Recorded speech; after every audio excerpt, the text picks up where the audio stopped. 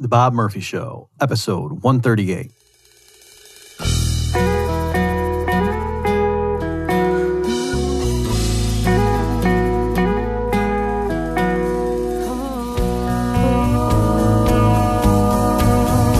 There's a tidal wave coming.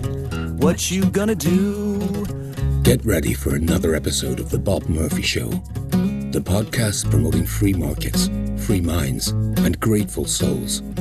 It's your source for commentary and interviews conducted by a Christian and economist. Now here's your host, Bob Murphy.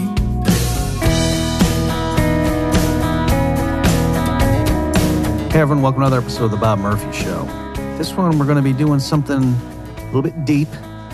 It's something that's been on my mind for a while, and I thought I might as well just stop and go ahead and codify my thoughts.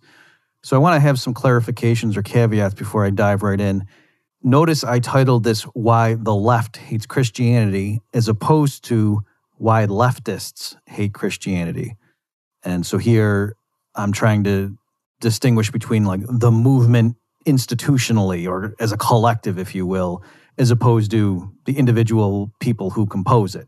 Because I grant there are plenty of people on the left politically, may call themselves progressives, might even call themselves socialists, who might even be Christians. All right. So I'm certainly not trying to say every single person who is on the left hates Christianity.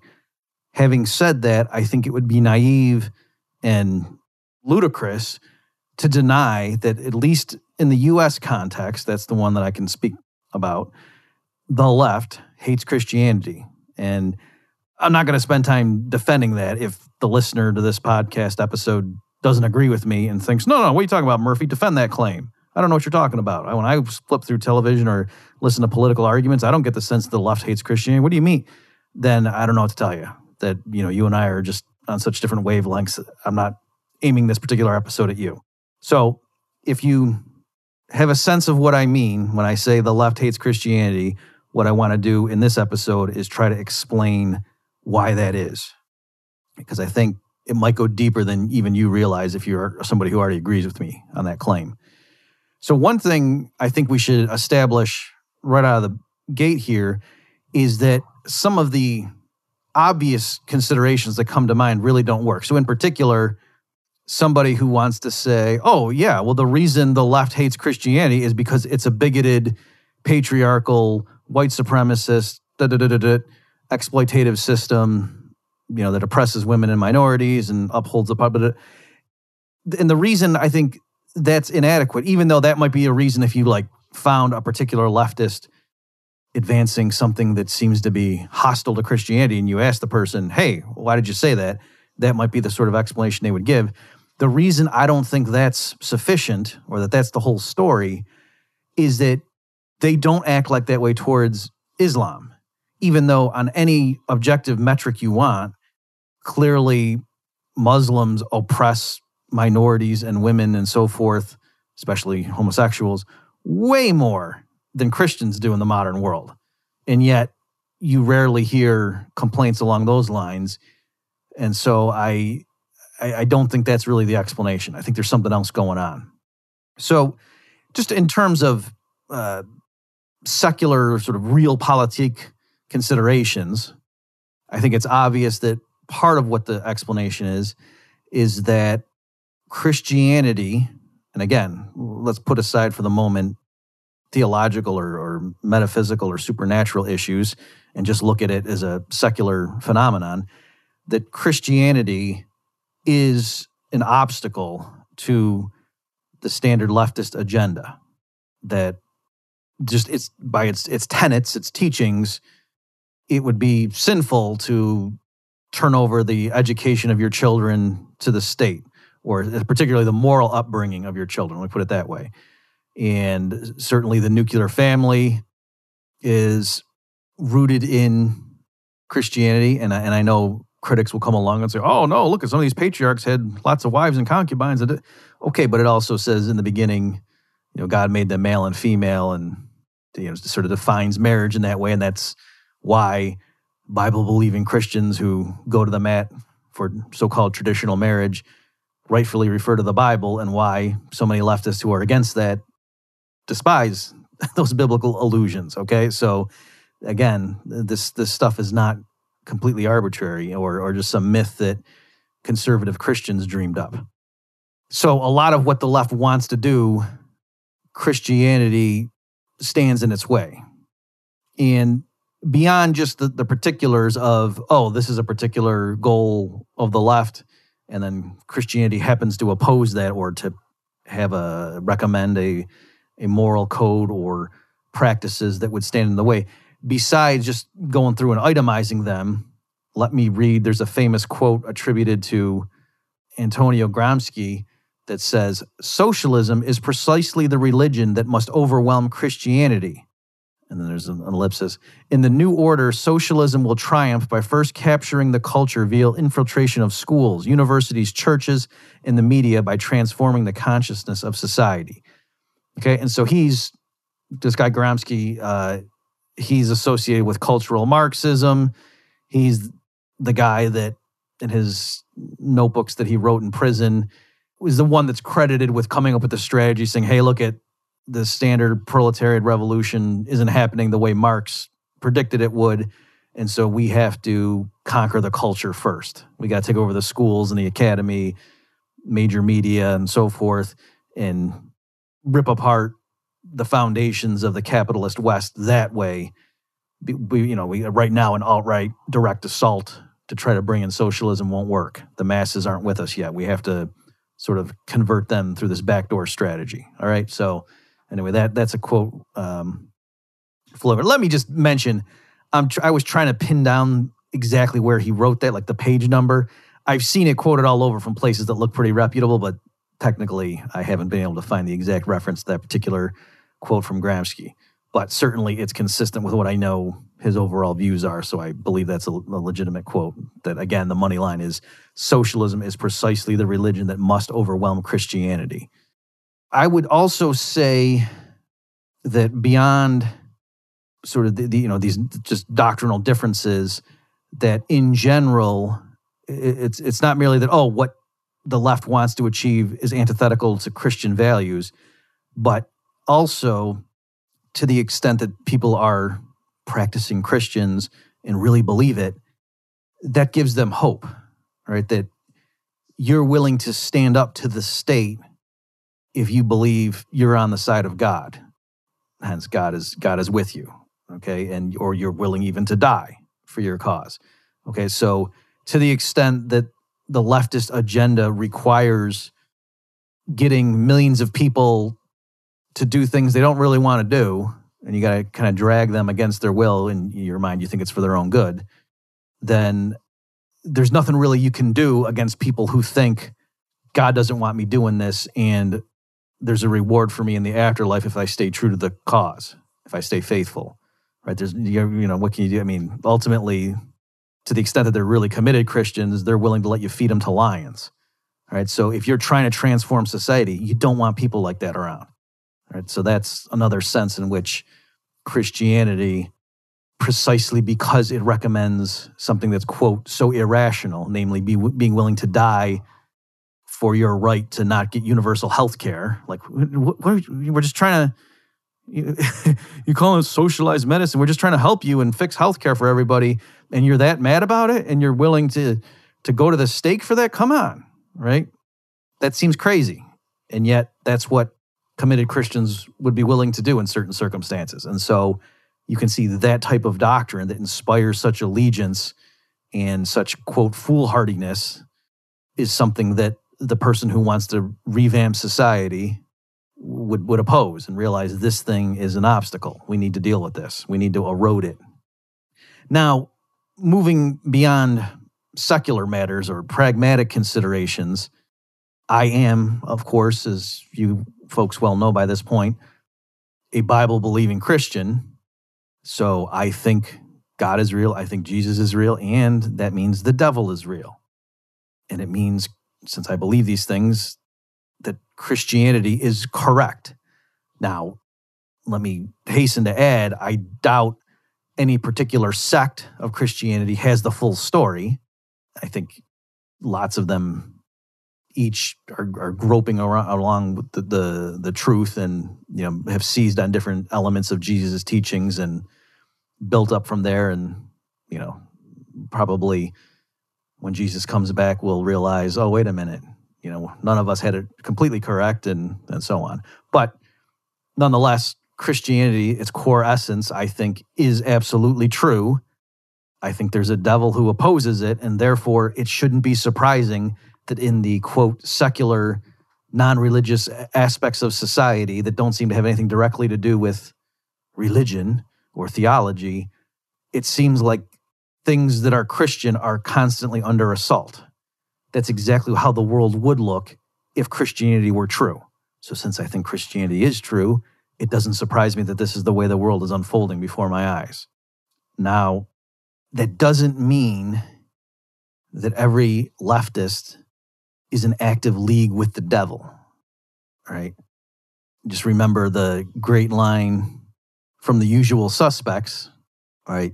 Kevin Spacey's character explaining that the greatest trick the devil ever pulled was convincing the world he didn't exist, right? And so I think that's real. And so when people scoff and go, oh yeah, but there's some guy with pointy horns and a pitchfork, okay, he's on my shoulder telling me stuff, okay. Yeah, if the devil were real, that would be great for his cause, to have it be funny and for most people to not think he exists, because that's a good way to convince people to serve his bidding. All right. Incidentally, along those lines, I have to mention Thaddeus Russell. When I posted my debate with him that you good folks listen to on the podcast here, episode 133, my debate with Thaddeus Russell on postmodernism. So we posted that, and then on Twitter, somebody said, a very serious person said postmodernism is from Satan, and this guy Thaddeus Russell, his arguments were satanic or something along those lines. And Thaddeus presumably thought that was funny and retweeted it saying, I can't deny this, or I don't deny it, something like that. All right. So I'm not saying that Thad behind closed doors, does all kinds of weird animal sacrifices. I am saying, though, that's kind of creepy that he thinks he's being funny and retweeting that and saying, yep, I can't deny that I'm serving Satan, when if Satan is real, I'm saying the postmodern stuff is exactly the kind of thing that he would love. And I'm going to expound on that in a little bit. All right. If Satan is real, he would trick lots of people into working for him, even though they didn't think he existed, and they would be horrified to realize what they were doing. All right. I mean, and this is very biblical, by the way, like the Garden of Eden story that, Adam and Eve are tricked into eating. So it's a subtle thing, by the way. I don't want to go off on a long tangent on this. So they did sin. They knew that they were sinning, but they didn't fully realize what they were doing, and they were tricked. Now the serpent, and some people say, well, we don't know if that's Satan. I think it is, but okay. I'm just acknowledging there's some dispute on that. And then, of course, Jesus on the cross says, Father, forgive them, for they know not what they do.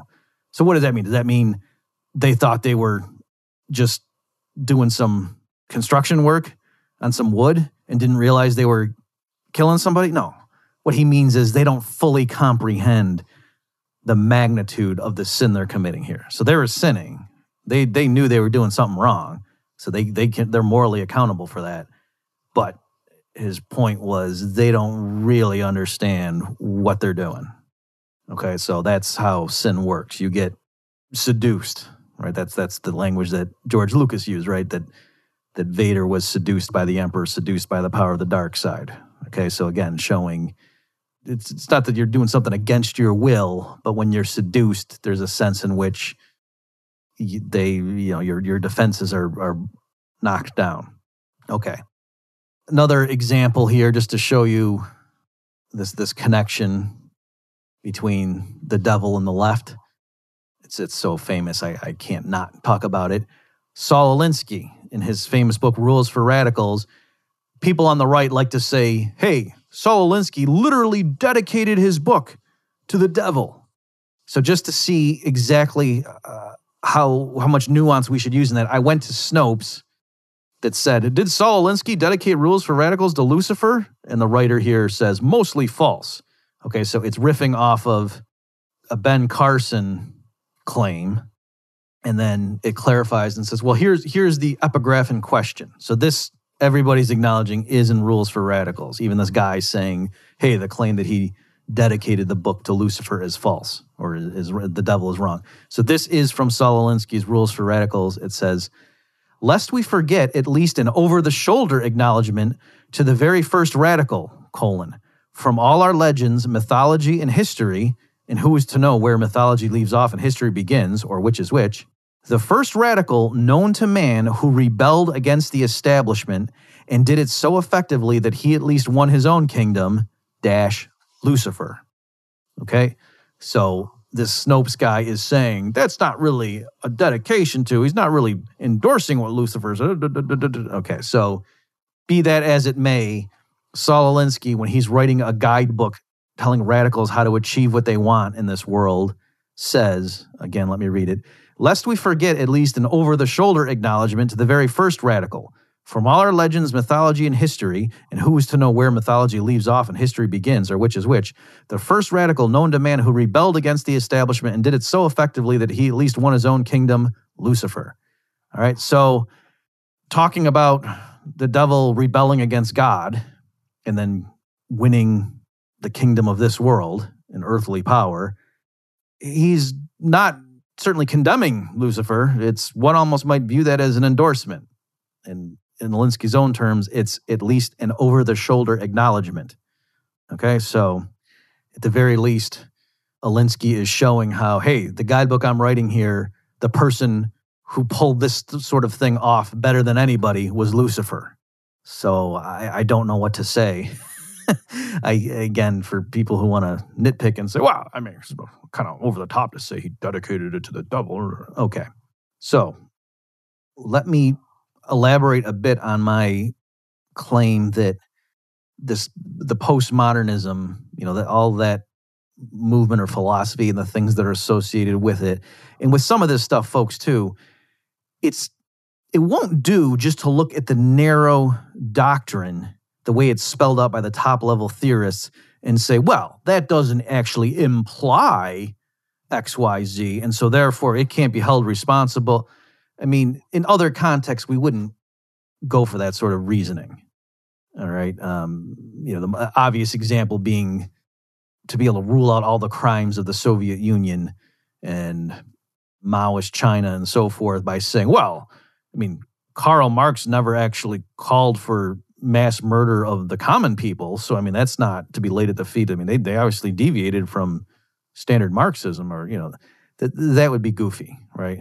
And so likewise, even though some of the things that are associated with postmodernism might not directly flow from its tenets, even so, they in practice do go hand in hand. So to give you an example of what I mean, Jacques Derrida and Michel Foucault both signed a petition trying to overturn the age of consent laws in France.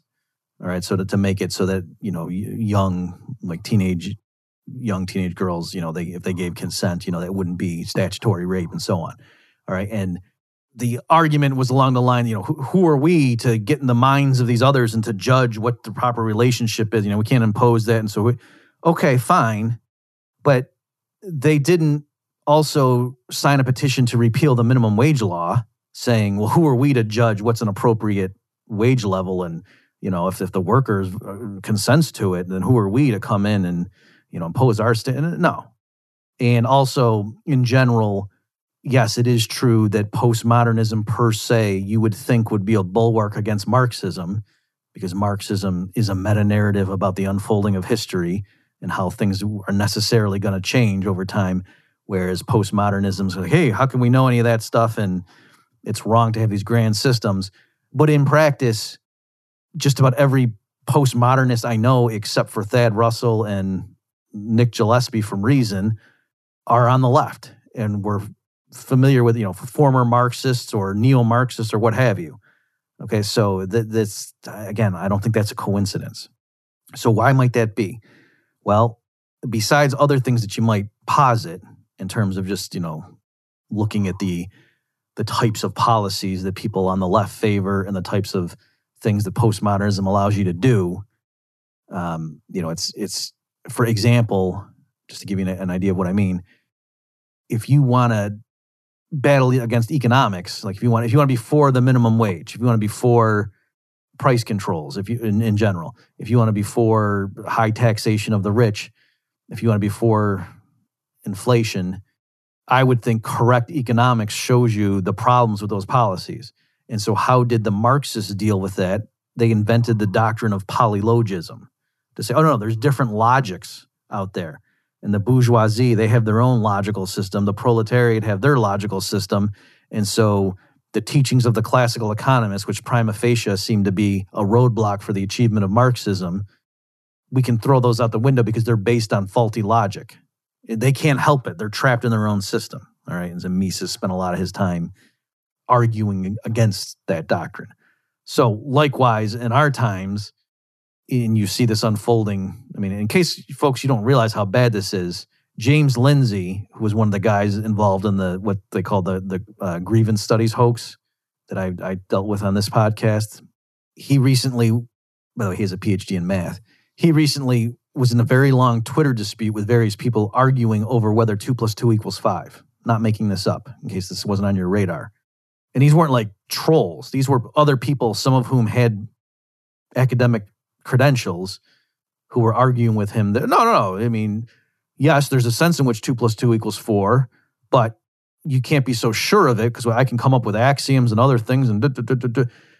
And they were tying it to, there's a passage in Orwell's 1984 where, was it O'Brien is trying to demonstrate how powerful the state has become and to say that, we can break things down and convince you that 2 + 2 = 5, something like that. I think I might be botching that. It might be maybe in somewhere else, someone's just lamenting that fact. But clearly in 1984, there's a passage talking about this dystopian nightmare is such that we can get people to think 2 + 2 = 5. That's how powerful Big Brother has become.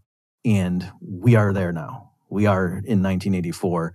Now, of course, the people who are defending the idea that, hey, there could be context in which 2 + 2 = 5 is a correct statement, don't impose your unitary, preferences over axioms on me, man. They don't think they're justifying a totalitarian state. In fact, they think they're doing the opposite. They think they're maximizing human liberty, just like Thaddeus Russell thinks he's maximizing human freedom by, being agnostic as to whether reality objectively exists or not. And I am saying, not only do I disagree with these folks on these issues, I think what they are doing undercuts the foundation for liberty. And so people who do want to usher in a totalitarian state love postmodernism. Okay, but let me now push things deeper here. Among its either literal implications or things that in practice postmodernists tend to do with it, okay, clearly I think we can defend the following. To say postmodernism is an assault on language, to say, words don't mean, there's not some objective meaning that we can all attribute to words, that it's subjective and that, we always need to be open to different interpretations. So the idea of trying to link objective truth to language is a no-no. And in general, the belief in an absolute notion of truth, what they sometimes refer to as truth with a capital T, and the belief in knowledge acquisition through techniques like science is suspect. And certainly people's faith in those processes to guide them towards truth, and even more generally to think there is an absolute truth out there waiting to be discovered, perhaps imperfectly by us with our feeble minds, but that standard of absolute truth does exist, that is something that is either explicitly rejected by postmodernism or questioned.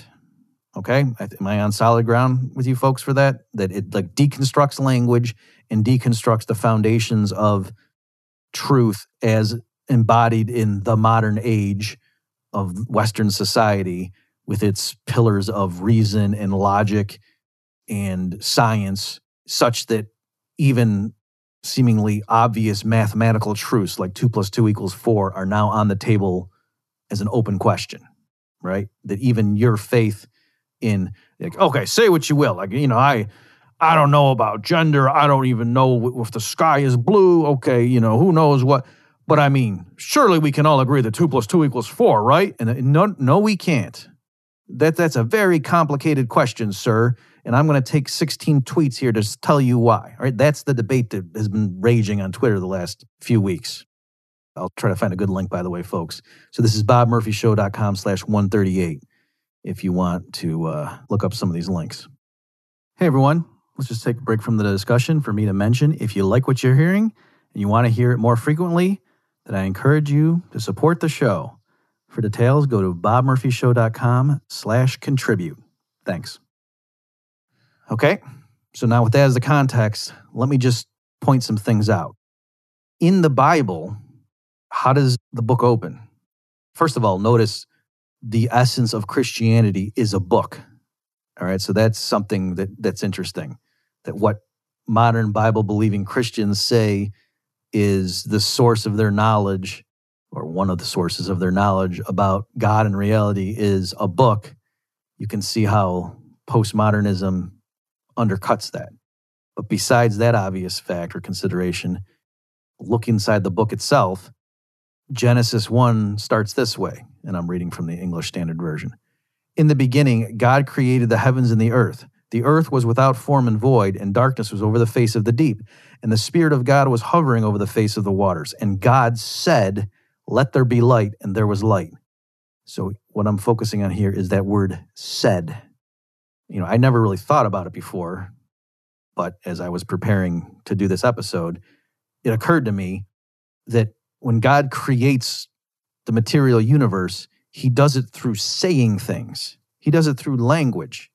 It could have just said, "and God willed that light existed," without quotation marks, and then, you know what I'm saying? Like, you can go play basketball and desire to shoot a free throw, and it's not that in your mind you thought out, "I will now take a foul shot," right? So there's things you can do. You can perform action in the Misesian sense without thinking particular things in some type of language in your mind, let alone without saying them out loud. And yet, the way the Bible describes it, when God creates the physical material universe, he does it through speaking. All right? So I'm not a theologian. I'm sure people could spend books discussing the implications of that fact, but nonetheless, I'm just pointing it out, and I think that's very relevant here. Of course, don't worry, folks. Those of you who are knowledgeable Christians are like, "Oh, Bob, there's an even more obvious thing." Don't worry, folks. I'm going to do it right now, okay? The beginning of the Gospel of John says, and again, I'm reading from the ESV translation, says, "In the beginning was the Word," and the word has a capital W throughout this. "In the beginning was the Word, and the Word was with God, and the Word was God. He was in the beginning with God. All things were made through him, and without him was not anything made that was made. In him was life, and the life was the light of men. The light shines in the darkness, and the darkness has not overcome it." Okay, and then down in verse 14, it says, "And the Word became flesh and dwelt among us, and we have seen his glory, glory as of the only Son from the Father, full of grace and truth." Okay, so here what's going on is Jesus Christ is identified not as the Son of God, not as the Messiah, not as the Prince of Peace. He is all those things, by the way. But here, the way the Gospel of John starts, how does it describe Jesus' essence, what he is in the beginning, before the creation of the physical universe? What was Jesus? He was the Word. Okay, now in the Greek, that the word, the word meaning the little W word that signifies that is logos. So you may have heard that term. Okay? Let me just read. So this is the Wikipedia entry on Logos, and it's Logos with a capital L.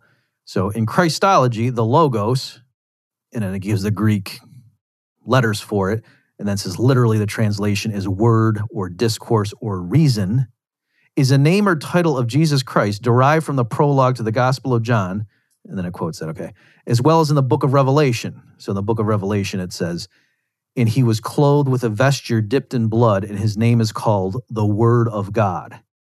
Okay? So incidentally, this is something that preachers will discuss. If you watch some sermons on this stuff, they'll stress that, it's common to refer to the Bible as the Word of God, and that's a little inaccurate. Strictly speaking, the Word of God is Jesus himself. So I think colloquially we can say, if you're a Bible-believing Christian, that the Bible is the inspired Word of God, and and what you mean by that, okay, is fine. But strictly speaking, what the Bible teaches is that the Word of God is Jesus, not Jesus speaks the words of God, which that would be unsurprising, right? Oh yeah, Jesus is God if you believe in the Trinity, and when he speaks, the words coming out of his mouth are from God. So peace. No. Jesus is identified as the Word of God. Or in Revelation, it says his name is called the Word of God. Okay, so, and there's a whole, in that Wikipedia, it gets into the doctrinal battles over Christianity and the exact nature of Jesus and his relationship to the Father and so on. All that's great stuff out of my pay grade right now. I need to study it more. But my point for our discussion right now is, just think about that. Jesus is the Word of God. He is the Word. Before the material universe existed, Jesus as the Word existed. Everything was made through him. And also, it says here, back to the Gospel of John, verse 9, I had skipped over this earlier, says, the true light, which gives light to everyone, was coming into the world. He was in the world, and the world was made through him, yet the world did not know him. All right, and then later, which I did read, I'm going to read it again just because it's beautiful. And the Word became flesh and dwelt among us, and we have seen his glory, glory as of the only Son from the Father, full of grace and truth. Okay, so you see here in several places, Jesus is the Word, and he's true. So can you see how a doctrine or a framework that teaches you that language is to be deconstructed and we can't trust any particular interpretation of a text, that words mean different things and they're social constructs, and how truth itself is suspect? At the very least, we can never ascertain it, and some are open to the idea that it doesn't even exist out there for us. It's just all different rival narratives that should be evaluated merely in terms of their utility. Can you see how that is not merely something that I find false and unhelpful, but is literally anti-Christ, right? If Jesus is the Word and he's true, then a doctrine that teaches that language is to be deconstructed and we at best should stop holding truth up as this absolute notion of the standard that we should strive after because it's pointless. That's, a false idol, as it were. That's literally anti-Christ. It is anti the things that are the essence of what Jesus is defined as in the Gospel of John. Okay? Also, just to elaborate a little bit more on this, so that term logos, you saw when I read from the Wikipedia entry, it can also stand for reason or logic, right? I think that's, in terms of the etymology, logos and logic are close. And also, notice all of our scientific fields, like biology or even theology, all the things that end in ology, that also is going back to logos. Okay, so there's a sense in which that word, that is what Jesus is defined as, is the foundation, etymologically speaking, of reason, logic, and the sciences, or the intellectual disciplines, like if you want to say is theology a science, okay. Right? So you can see how postmodernism, insofar as it attacks the foundations of all those things, is quite straightforwardly, I'm not saying it for rhetorical effect, just plainly, prima facie, anti-Christ. Okay? So I think that that's something pretty fundamental that we should if you're at least a Bible-believing Christian, that you should think about. Now, the last point I want to make in terms of why does the left hate Christianity, it's ironic because it's actually the opposite of what secular critics of Christianity would think. All right, that the secular critics of Christianity who hate like Jerry Falwell and that kind of stuff, Pat Robertson, and the focus on the family and all these crazy right-wing Republican. What don't they like? They don't like the judgment. They don't like the shame. They don't like the condemnation coming from these corridors. It's like, hey man, don't judge my lifestyle. I want to live like I want to live. Mind your own business, you busybody Christians, right? If you asked them, maybe that's why they would hate Christianity. And maybe they were told when they were younger they were going to go to hell for their perversions, all right? Maybe they were preverts, the way that the guy in Dr. Strangelove says, okay? So what I want to say, though, is, and not to dismiss all that stuff, and it breaks my heart that many people who do not believe can be turned off by that kind of public demonstration. But that's not what Christianity is. And by the way, I know I just said 10 minutes ago, well, it's not enough just to look at what the doctrine says, look at how its practitioners put it into practice. So I am not trying to minimize or excuse the harm that people cause when they misrepresent what Christianity is, okay?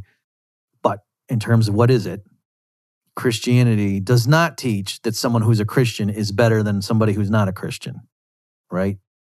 You are saved when you've accepted Jesus as your Lord and Savior, and we can get into predestination and stuff like that. But clearly, it's not through any work of your own, right? It's not because you're good enough and you got over the threshold to get into heaven. Your sins must not be above this line to gain admission to this ride.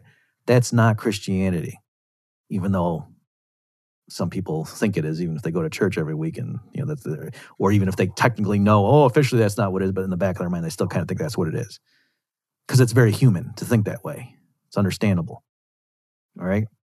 Christianity, that's not what it is. Let me just say the gospel, put it that way. All right? Because Christianity is a more formal term, but the gospel certainly is not teaching you that, God's very patient and forgiving, but, at some point, you got to shape up or else he's not going to interact with you anyway.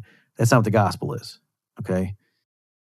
The gospel doesn't say, fortunately, we caught you before you committed too many sins, and now God's willing to have a relationship with you. No, that's not what the gospel is, right? Even while we were still sinners, God was willing, the Word became flesh, to live among us, to teach us, to let us butcher him, murder him, and while he's sitting there dying, he looks up and asks the Father to forgive us.